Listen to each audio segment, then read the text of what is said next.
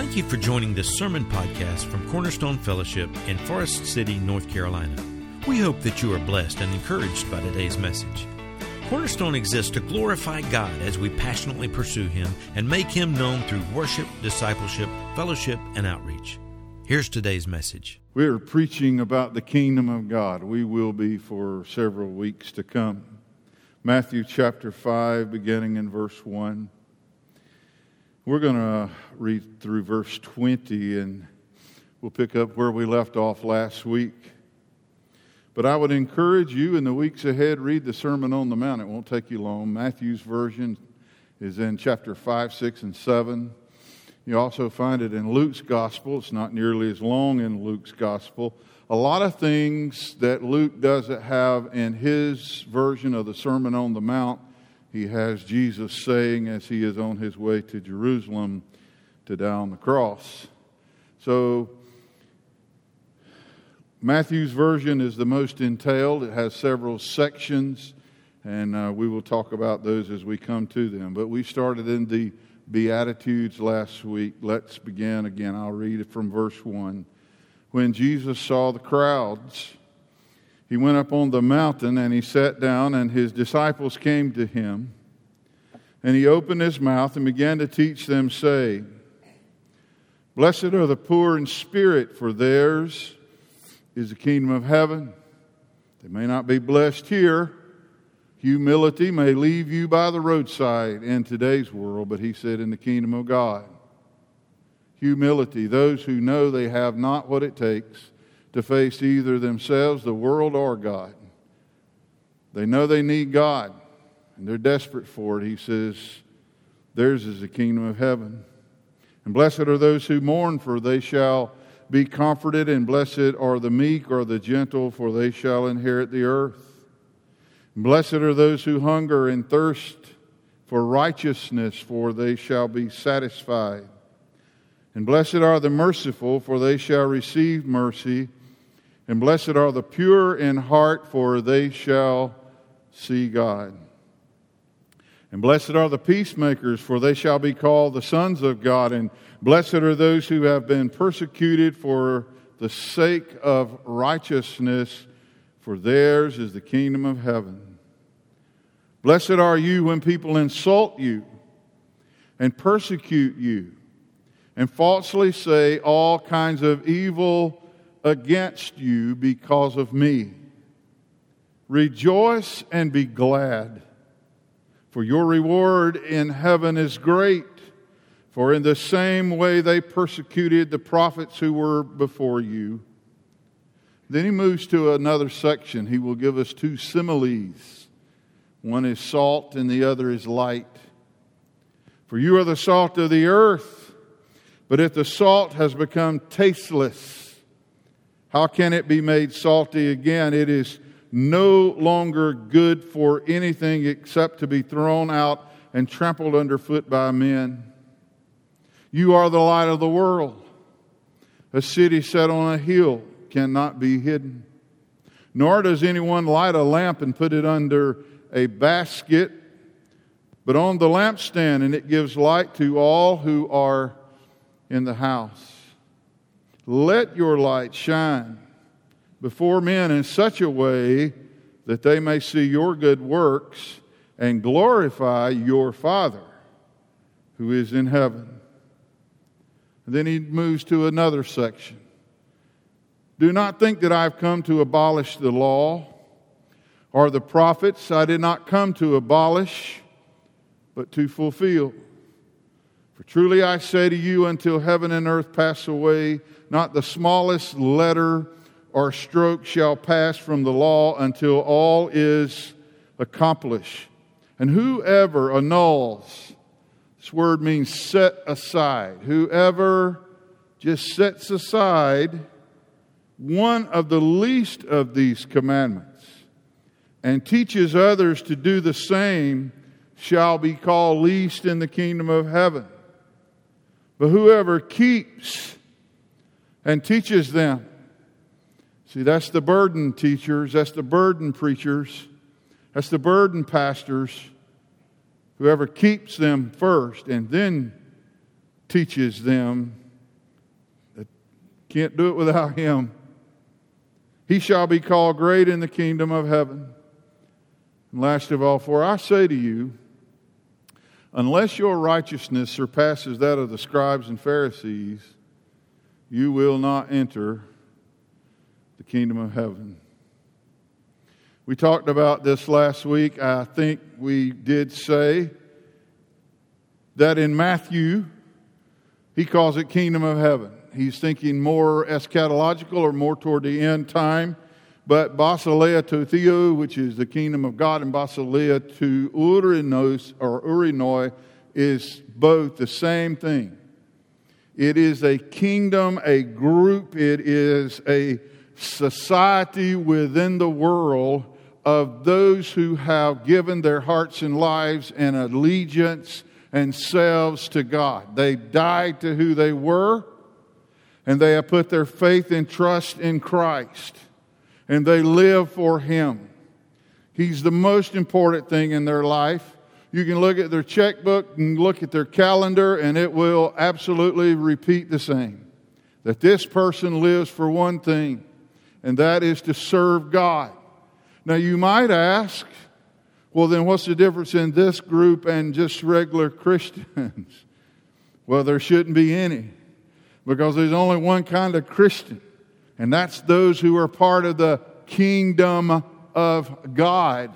It is not like, well, I'm not really where you were just talking about, Pastor Mike, but I am a Christian. I asked someone this week about their faith, and the gentleman just told me, he said, I was raised a Lutheran, but I was baptized in the Presbyterian church. Hadn't been in church in a long time, but he's right here. I mean, it's incredible what people think about when you ask them, are they a Christian? Most people equate Christianity with being a good person, a good moral person. If you question that, they become offended. We really do not understand that Jesus said, look, there is a kingdom here in this world already, and it is made up of those who have put their faith and trust in me. I am their kingdom, their king, and they live in my domain. And they live among the world, but they're not of the world. They don't think like the world. As a matter of fact, he says you won't even get along with the world. And that line between the kingdom of God and the kingdom of the world, it runs right through families. It runs through marriages sometimes. You may be married to someone who's just not a part of the kingdom of God, and you are. It runs right through churches, by the way. There's some that are part of the kingdom of God, and there's some that are part of the church. And you can be both, but I can tell you, being a part of the church does not make you a part of the kingdom of God. And one of these days, when He comes back to call His church home, He will be taking home with Him the kingdom of God. That's why it is so important. Because it is not like, well, I may not be a part of His kingdom, but I do the best I can, and I don't curse nearly as much as I used to, or whatever. I don't know how you are justifying it, comforting your heart or whatever. I'm just telling you, you're either in the kingdom of God or you're not. And it is simple as that. So he goes on to tell us, by the way, those in the kingdom of God, they live by a different set of values. He said, blessed are the meek, for they'll inherit the earth. The meek get run over in the world's kingdom, but he said those who are selfish and strong in the world's eyes and they want to conquer the world, it's almost as if it's kind of an irony that he says it's the meek that will wind up inheriting the earth or the world. So I think that we have to look at these things and realize, wow, being in the kingdom, there's just a whole different set of values here, and I need to understand what they are. We're going to begin at number 7 or verse 7 today. Blessed are the merciful. He said, in the kingdom of God, blessed are the merciful, for they shall receive mercy. In the world's kingdom, the merciful may get run roughshod over, or they may have people take advantage of them. And certainly there are people that will take advantage of their mercy and their kindness. But he said, I can tell you, in the kingdom of God, blessed are the merciful, for they shall receive mercy. There are two things in the New Testament that Jesus himself spoke from his own lips that we cannot receive unless we understand what we're asking for. And one is forgiveness, and the other is mercy. Matter of fact, James says in James 2:13, judgment is without mercy to him who has shown no mercy. So if I'm going to ask for, let's say, forgiveness, if I ask God to forgive me, he says in this sermon later on, we'll read it, he says, unless you forgive others, you cannot be forgiven. The reason for that is I don't understand what I'm asking for when I ask for forgiveness. If I can't forgive you, that means I don't understand how God forgave me. So I can't forgive you and I can't receive forgiveness. That's a terrible place to be. You might be in a place where there are certain things in life you wish you had, but you don't. But I can tell you, one place you never, ever want to be is in a place where you cannot receive forgiveness and mercy. But unless you realize that when I ask God to forgive me, I'm not just asking him, hey, will you be all right with this? I know I messed up. That's kind of what we mean when we ask a lot of our brothers and sisters or people in this world. When we ask for forgiveness, most people in this world are just wanting things to be all right. They're not accepting the fact that I did something wrong. It hurt you, but I can't go back and redo it. So I am asking you, will you forgive me for something that you did not deserve? Will you pay the price of pain for something that I caused? Matter of fact, Jesus called our sins debts, and you know how it is. If you loan someone $100 and you forgive that debt, you don't get your $100 back. It costs you something, and we need to remember that about forgiveness. Mercy is the same way. We don't deserve mercy, but that's redundant, because mercy is something that if we deserved it, it would not be mercy. You don't deserve mercy, but you can't deserve mercy. We might deserve empathy or sympathy or pity, but you will never, ever deserve mercy. Mercy is given to us out of a heart from God that gives us that which we do not deserve. Verse 8, blessed are the pure in heart, for they shall see God. This is where we come to the concept of integrity. Integrity is a mathematical term, integer, which means a whole number. Integration is another word we get from the root of this word that we have in English, integrity. That pure in heart means you're right on the inside. The place where nobody sees, and the place that's easily hidden. The place that you can dress up and make it look like something that it is not. You can fool us with that most of the time because we just don't know. And in our world today, we're so afraid of passing judgment, even when it's needed. When someone needs correction, we hardly do it. We're scared to death of all of that. But I can tell you, you can hide that. And Jesus told us in the Gospel of John chapter 6, he said, that's why men love darkness rather than light. Because you can do stuff in the dark that you wouldn't do in the light. And he when he says they loved it, he uses the word agape. Man, that is the most powerful form of love, the purest form of love that you can have. And most of the time it is used for God's love for us, because it is a miracle to be able to love with that much intensity. But he said there are a few things that the wicked love with this kind of love. There are a few things that the wicked love with this intensity. And he says darkness is one of them. Love the dark. Love the dark. because their deeds are evil. Integrity is so important, being pure in the heart. And I know we all do. We despise preachers who do not practice what they preach. But I'll tell you this, there's not a preacher that's ever preached that practices everything he preaches. If we were good at everything we told other people that we all need to do, man, I'll tell you something, our sermons would be really short. We fail. But we have to have forgiveness. But preachers are easy targets. Sometimes I want to ask people, well, do you practice everything you sing? You sung a bunch of songs today that have some awesome truths in them. Do you depend on God the way you just sang about it? I'm not trying to be cute. I'm asking you the truth. We sing a better song than we live sometimes. Those things that you amen, and I hope I don't shut that part off because I like the communication. But when you amen something, is that because you're doing it or you just wish you'd do it? Or was that a oh me we heard instead of an amen? Really? The things you praise, are you living the stuff you praise? Is that something you do? Things you insinuate. We assume if you're here, you're part of Cornerstone Fellowship, part of the body of Christ. We assume that you've already quit worrying about the tithing thing. You're given from the heart. You're given sacrificially.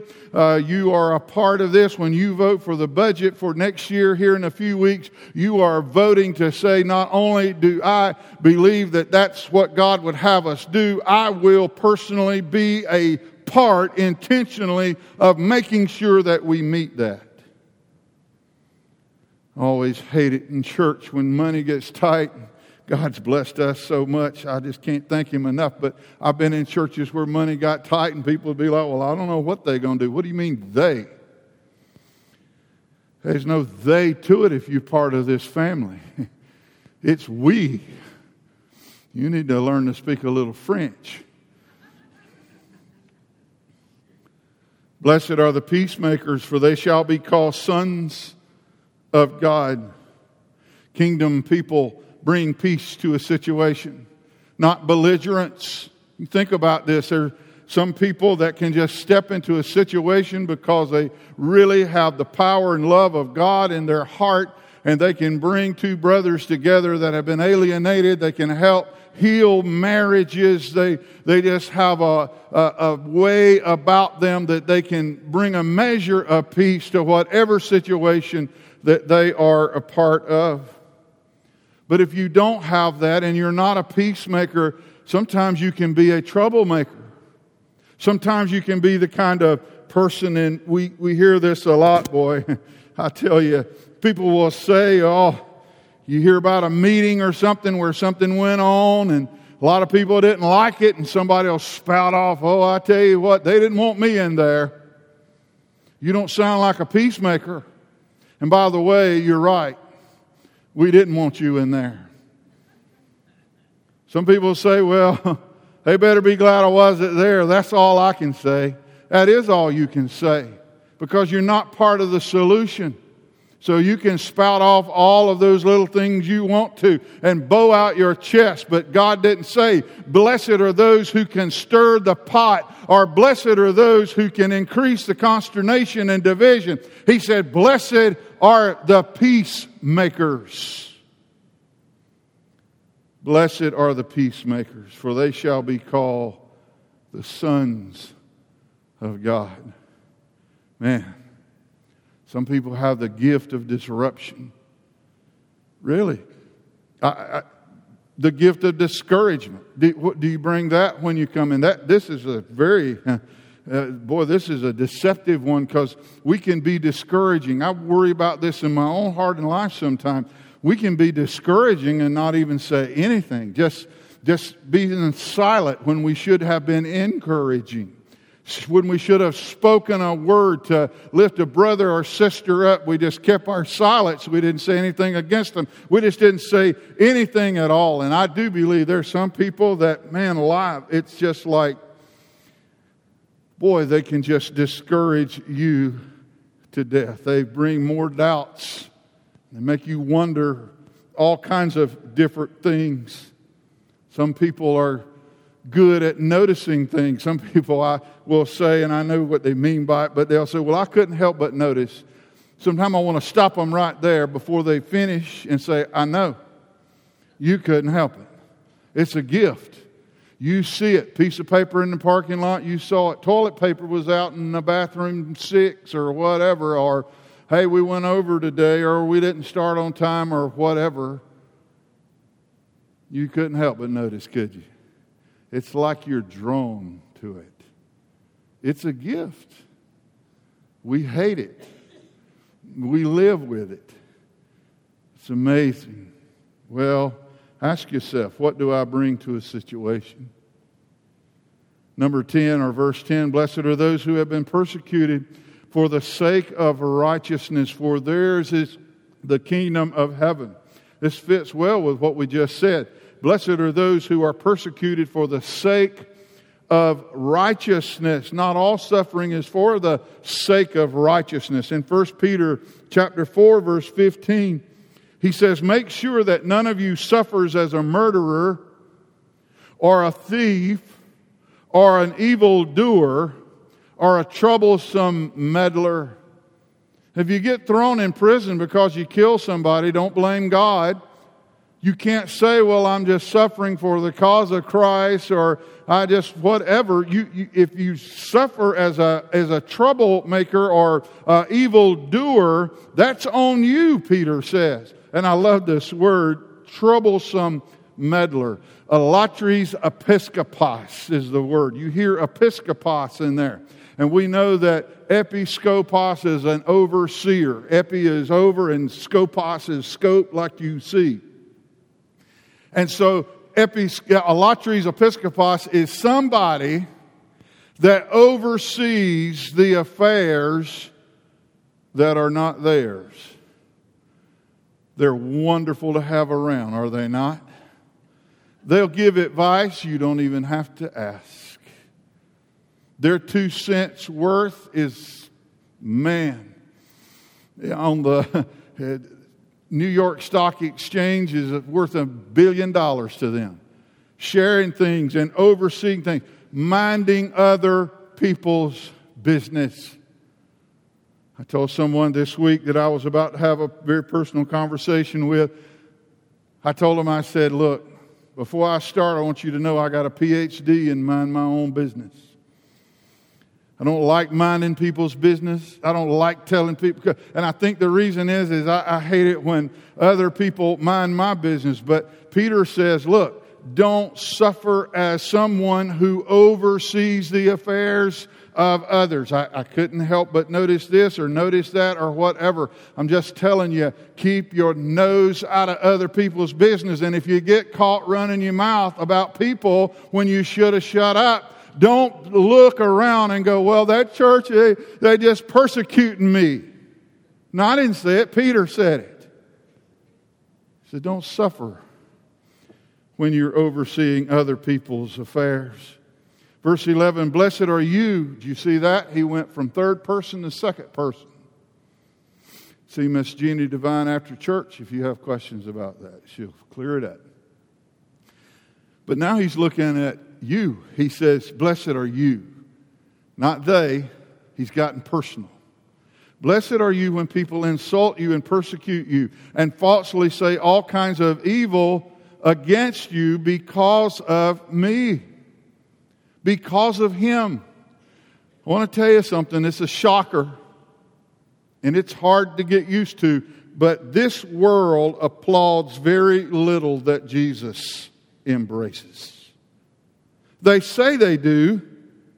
They think that they're being like Jesus. Some will say, well, I left the church because they weren't acting like Jesus.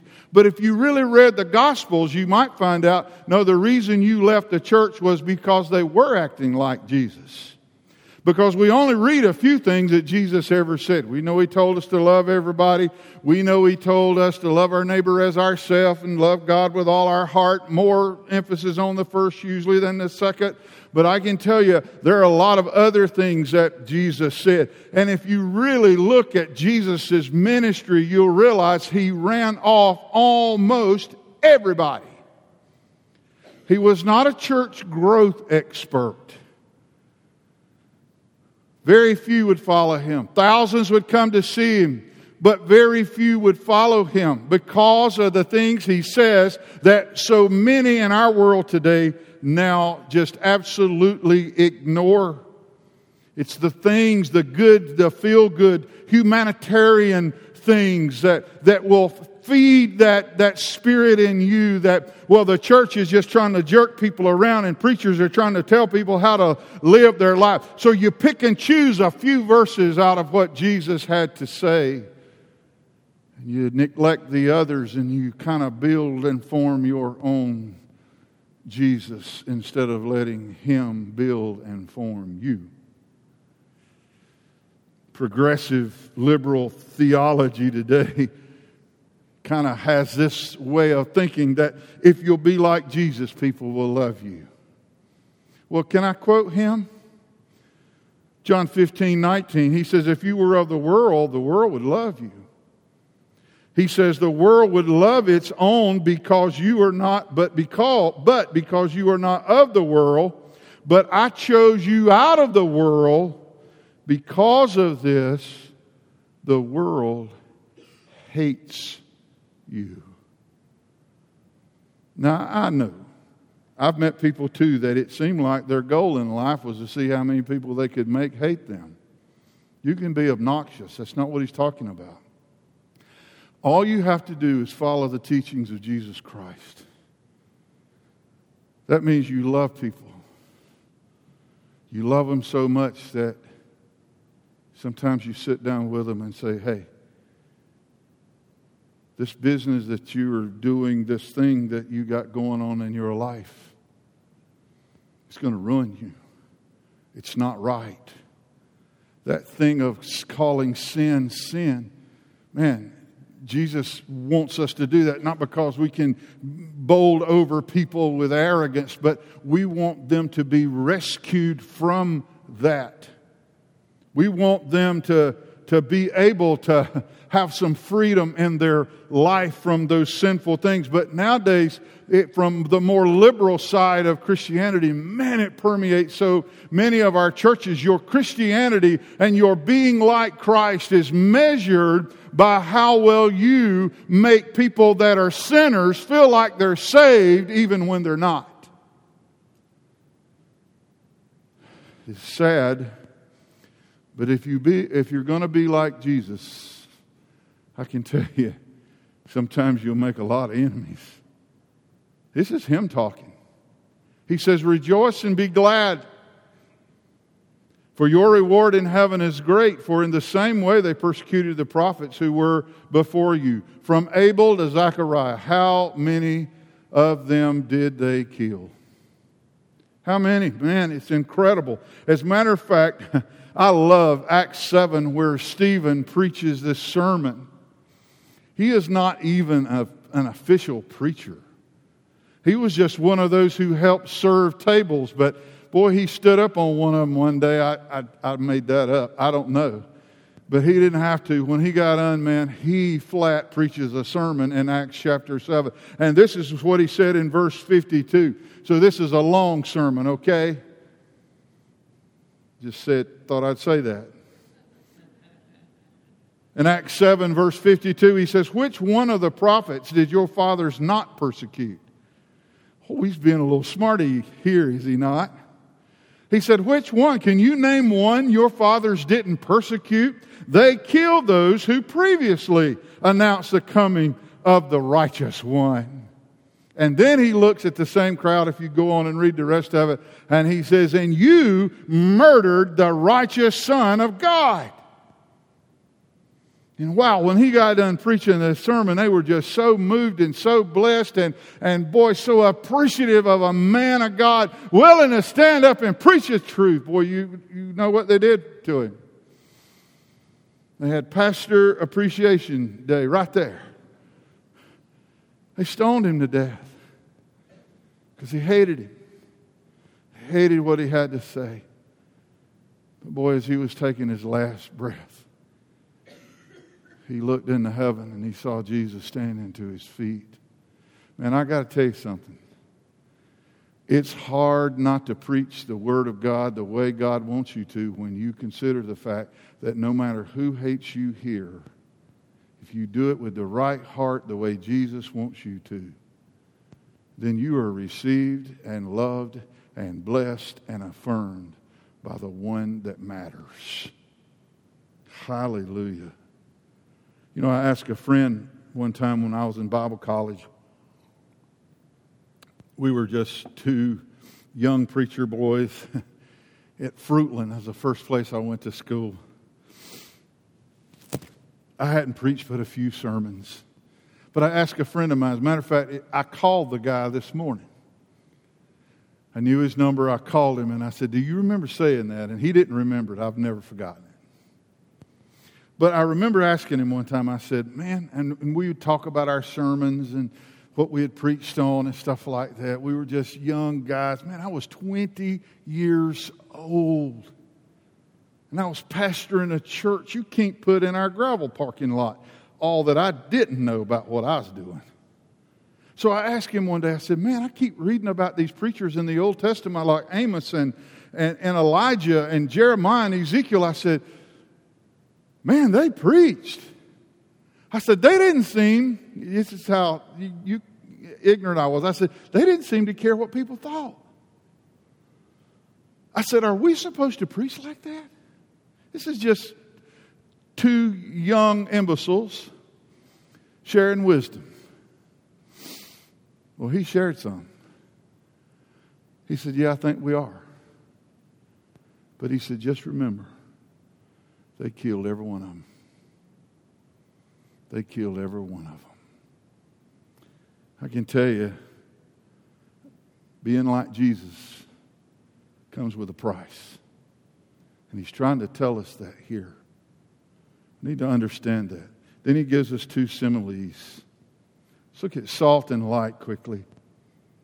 You'd think the Beatitudes are kind of leading us toward a counterculture, monastic sort of movement. The monastic movement was hard on the church because the believers collected themselves inside these buildings and they stayed away from the world and separated themselves.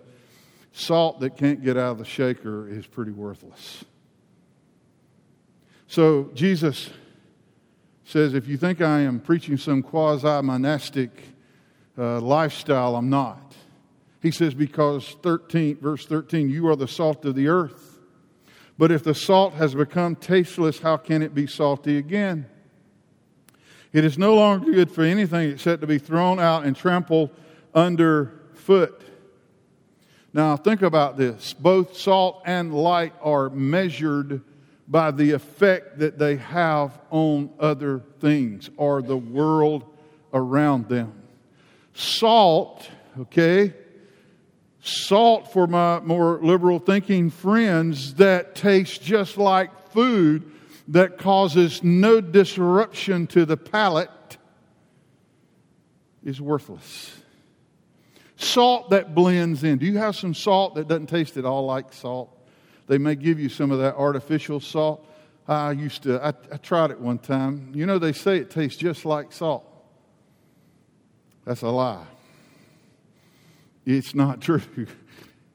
Because salt is salt. It doesn't taste like salt. And when salt blends, if you had salt to put on your eggs this morning and you had some that tasted just like eggs, and no matter how much you put on there, you couldn't even tell it was there. It was nice and quiet. Peaceful salt. Salt that gets along with everybody. Jesus said that kind's worthless. It is absolutely worthless. And by the way, salt itself, halite, really doesn't ever lose its saltiness chemically. What happens to salt that ruins its savor is it gets mixed with other infirmities. And then when it gets mixed with other infirmities, we are told in other places in the gospel, it is no longer fit for anything. He said you can't even throw it on the manure pile because they're going to put that on the field. And you know what salt does to a crop? It kills everything out there. You don't even know what to do with it anymore. So this is what he's telling us.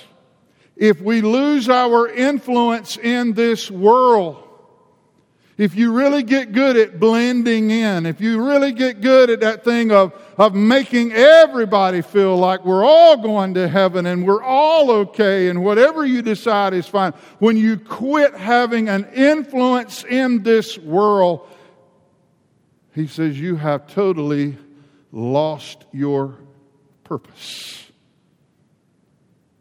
He says, how will it ever be salty again? I want to tell you, boy, that's a powerful truth, but we know it. Once you lose your influence, you usually never get it back. It's almost impossible.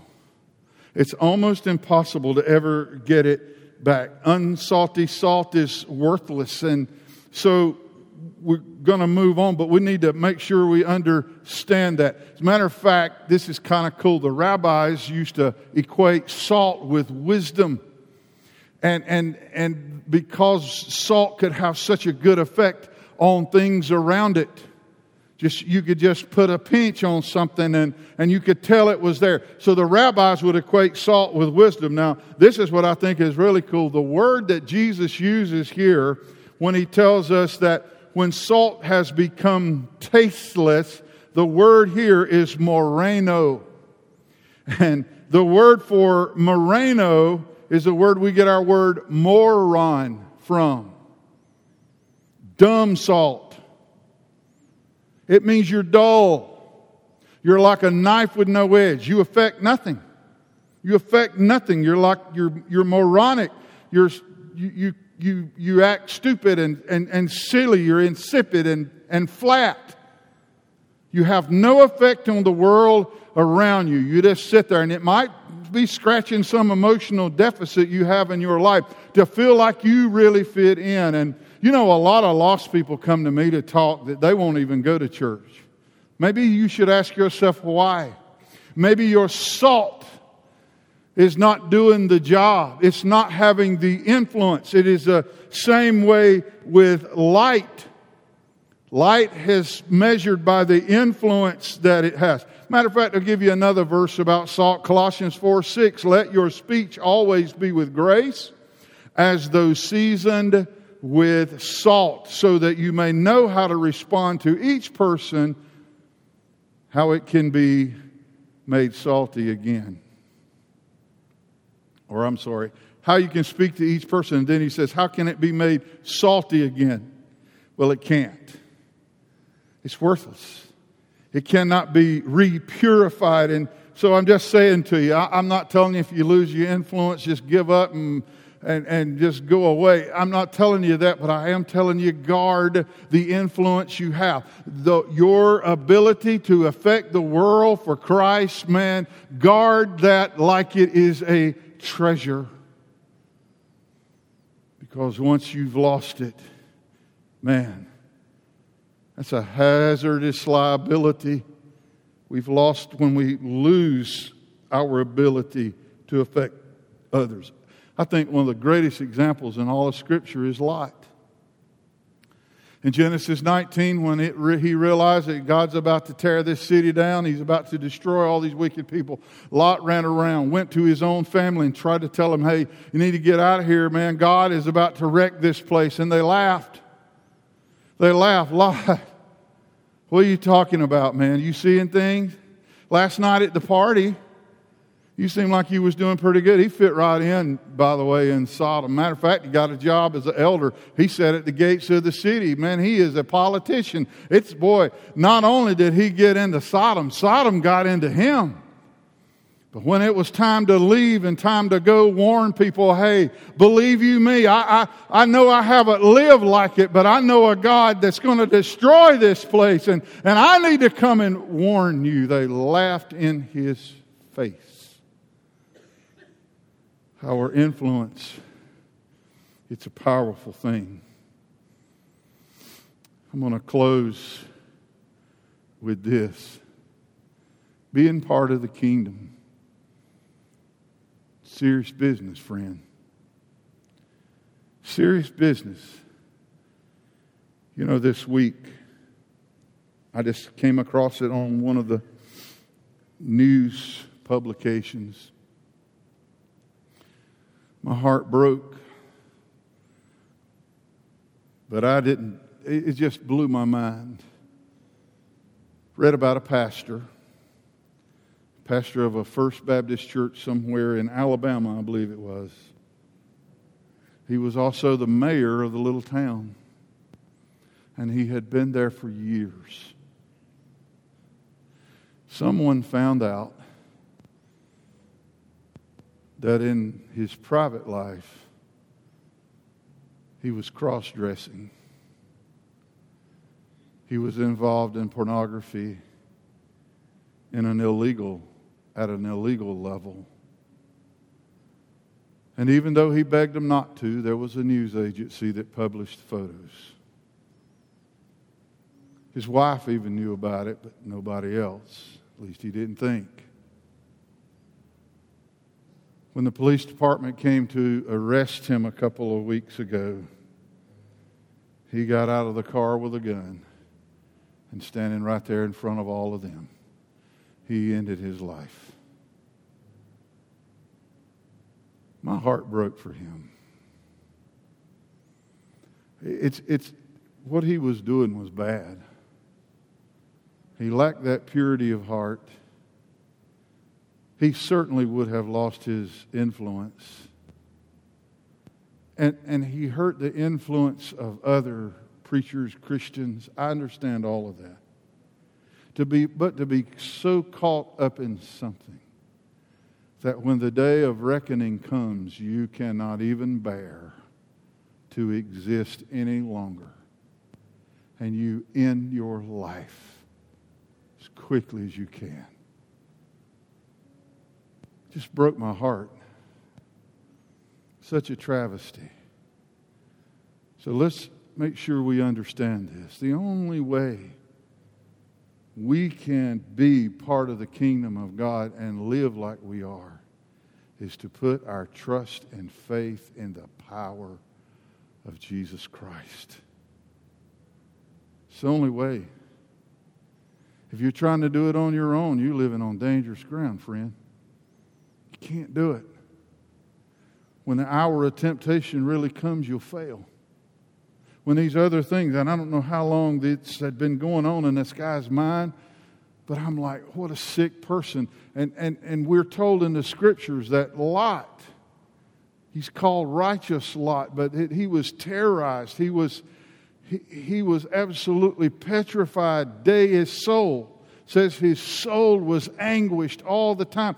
And I meet people, I know people, you do too, that maybe they really are born again Christians, but man, they're not living where they need to be, and they're not living like they're part of the kingdom, and man, their soul is anguished. They don't feel good when they're out in the world, and they feel even worse when they come here. They don't feel good anywhere because something's going on inside. That integration, all the parts are not connected. Things on the inside are not what they seem on the outside. Man, and who would have ever thought? I promise you, I'd never met the pastor, couldn't even tell you his name, forgot the town, doesn't matter. But I thought about him. That didn't happen in one night. A little compromise here, a little compromise there, and the next thing you know, his mind is poisoned. And the longer you do something, the more you can justify it. We'll look at light next week, but You know what it's like when you walk in a restaurant out of the bright sun, you can't see anything. You sit there a little bit, though, you can't you? You couldn't even see the menu. Of course, I can't even see the restaurant. But you couldn't even see the menu at first. Then suddenly you can read it. They didn't turn the lights up. What happened? Your eyes adjusted, didn't they? Dr. Vance Havner used to preach a sermon called Getting Used to the Dark. We get used to it after a while. Get to where we can see and make our way through places that we would have never gone. And the further down that road you go, the better you can see and the worse your life becomes. My goodness. Man, if you're here today, come just as you are, without one plea. See, I can't even say, God, I've been really good at church, or I got these two things going for me. No, don't come to Him with that. It's not let's make a deal. Come to Him and say, God, I have no plea. I have nothing. I have nothing. I am guilty of sin, and I have no one to blame but me. But your word tells me you'll forgive me, cleanse my heart, and change my life, and heal my brokenness. Let's pray together. Lord, I thank you so much for your word. What a guide. Lord, what a light in this darkness. Thank you, Father. And I pray for everyone here today. I don't know their hearts. But Lord, you do. You know, some are fighting guilt. Lord, they're not trying to be hypocritical. They're not trying to be mendacious or deceptive. That's not their goal, Lord. They can't even remember how they got to where they are. I pray, God, if there's one here today that way, that you would just speak to their heart right now. And I pray you'd help all of us as believers to take a fresh look and have a new sense of urgency, Lord, at the preciousness of being able to affect the world around us by not being like the world, but being like you in the world. I pray you'll help us, God. Help us as a church, Lord, to be a light in this darkness. Thank you so much, Father. We felt your Spirit here today, Lord. Thank you so much. In Jesus' name, amen.